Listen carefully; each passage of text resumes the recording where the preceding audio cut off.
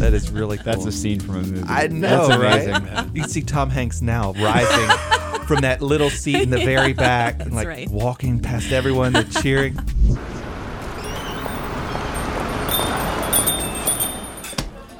Thanks for joining another episode of the Bridge Podcast.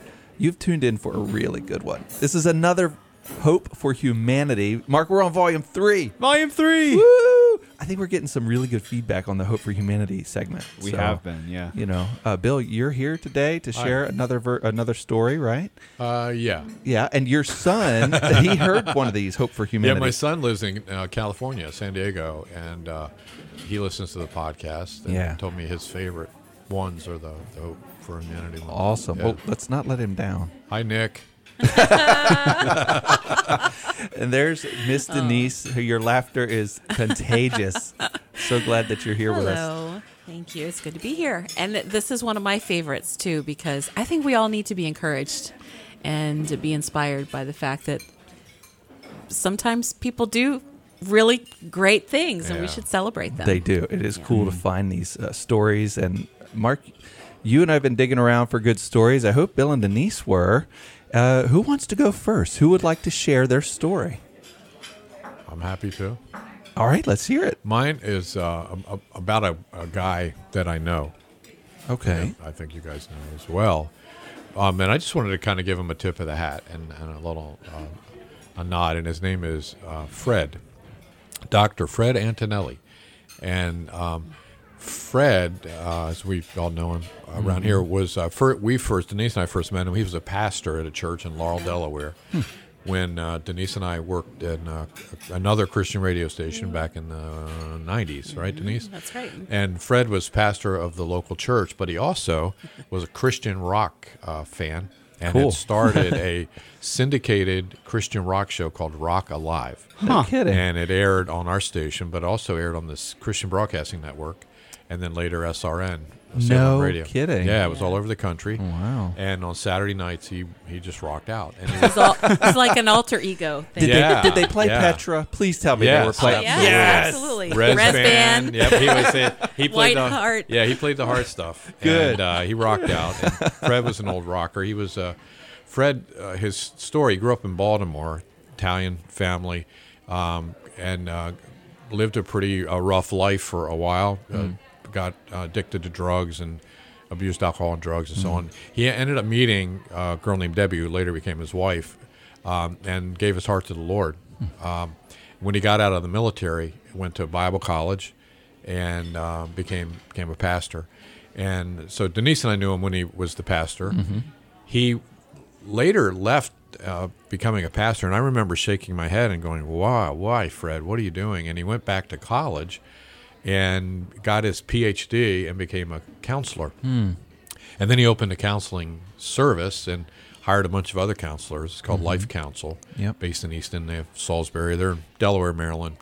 And he did a lot of marital counseling and things like that. He ended up becoming a kind of his specialty was helping crisis marriages. That morphed into helping crisis marriages of people in ministry. And then he became... the other people that worked for him were doing all kinds of counseling.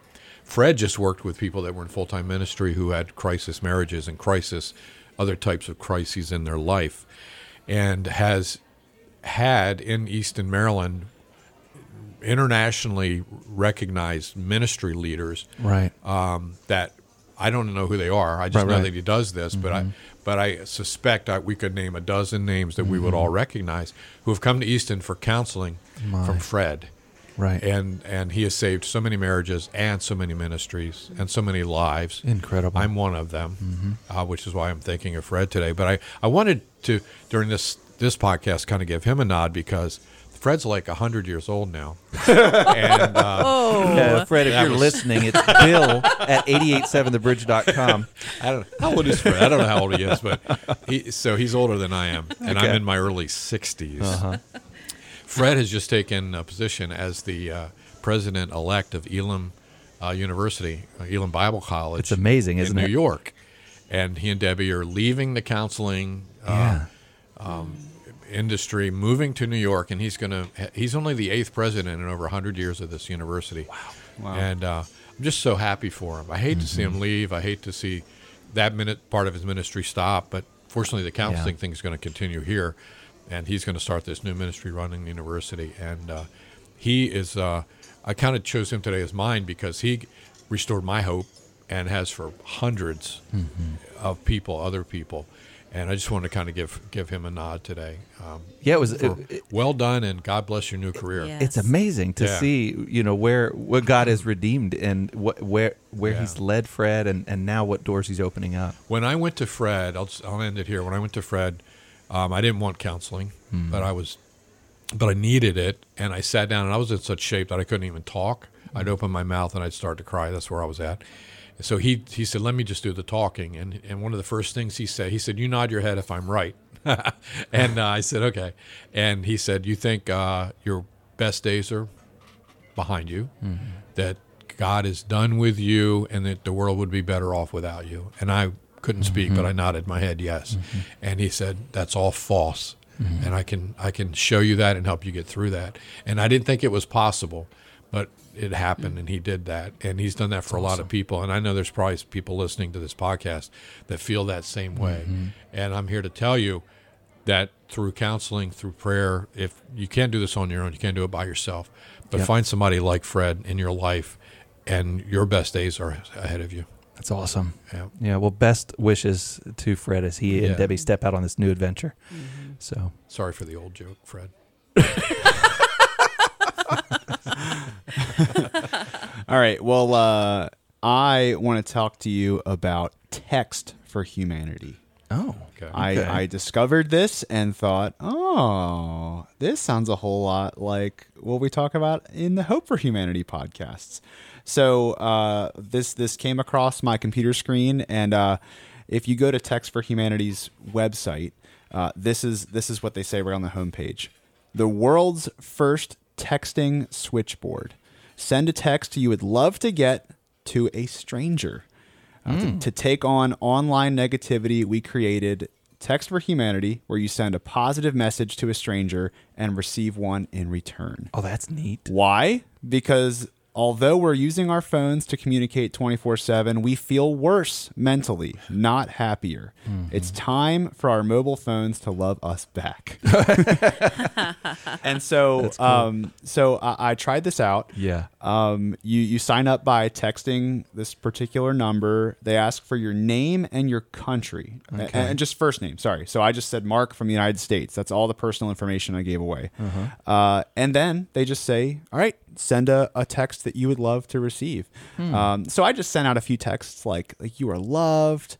I even tried some Bible verses. I was curious if Filtered out or something. yeah, if that would happen, and it didn't give me an error message, so somebody got one. And within a couple minutes, I received texts. Get out. For every text I sent out, one would come to me, and it was just really neat. Patty from the United States said, "You are important and valued."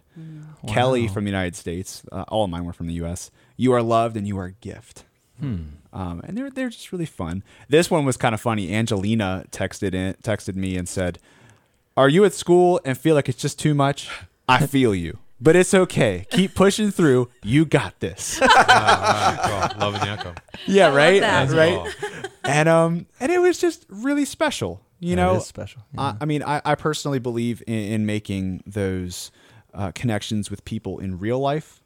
We've got plenty of Digital interaction, pseudo friendships, pseudo Okay. relationships. There you go. And we really need more people in our lives. Yeah. But I just thought it was such a neat thing. You know, I don't know if it's a Christian organization. It's probably not, but it was just kind of neat that from my own phone I could just send. Yeah. I looked up just a bunch of Bible verses on anxiety There you because go. everybody is Yeah. struggling with that, Yeah. especially if you are potentially on this. Device. Yeah. Like if you're on Text for Humanity, it's because you wish you heard more nice things. Yeah. And so I just sent them Bible verses on anxiety, That's cool, Mark. and I'll never know who got them or what happened. Maybe. Yeah. Yeah. But So yeah, is your anonymity ensured? Like the text that you send, or the text that you receive, are coming from this group, right? Not from Kelly in Yeah. the USA. So on my phone, it shows up as one text chat. Yep. So like there's I don't Whatever receive any number of these that people's is, phone that's who numbers it's coming from. And I actually did it through. You can do it through regular text message with your phone number, but I actually did it through WhatsApp, Oh, sure. which is like an internet based texting thing.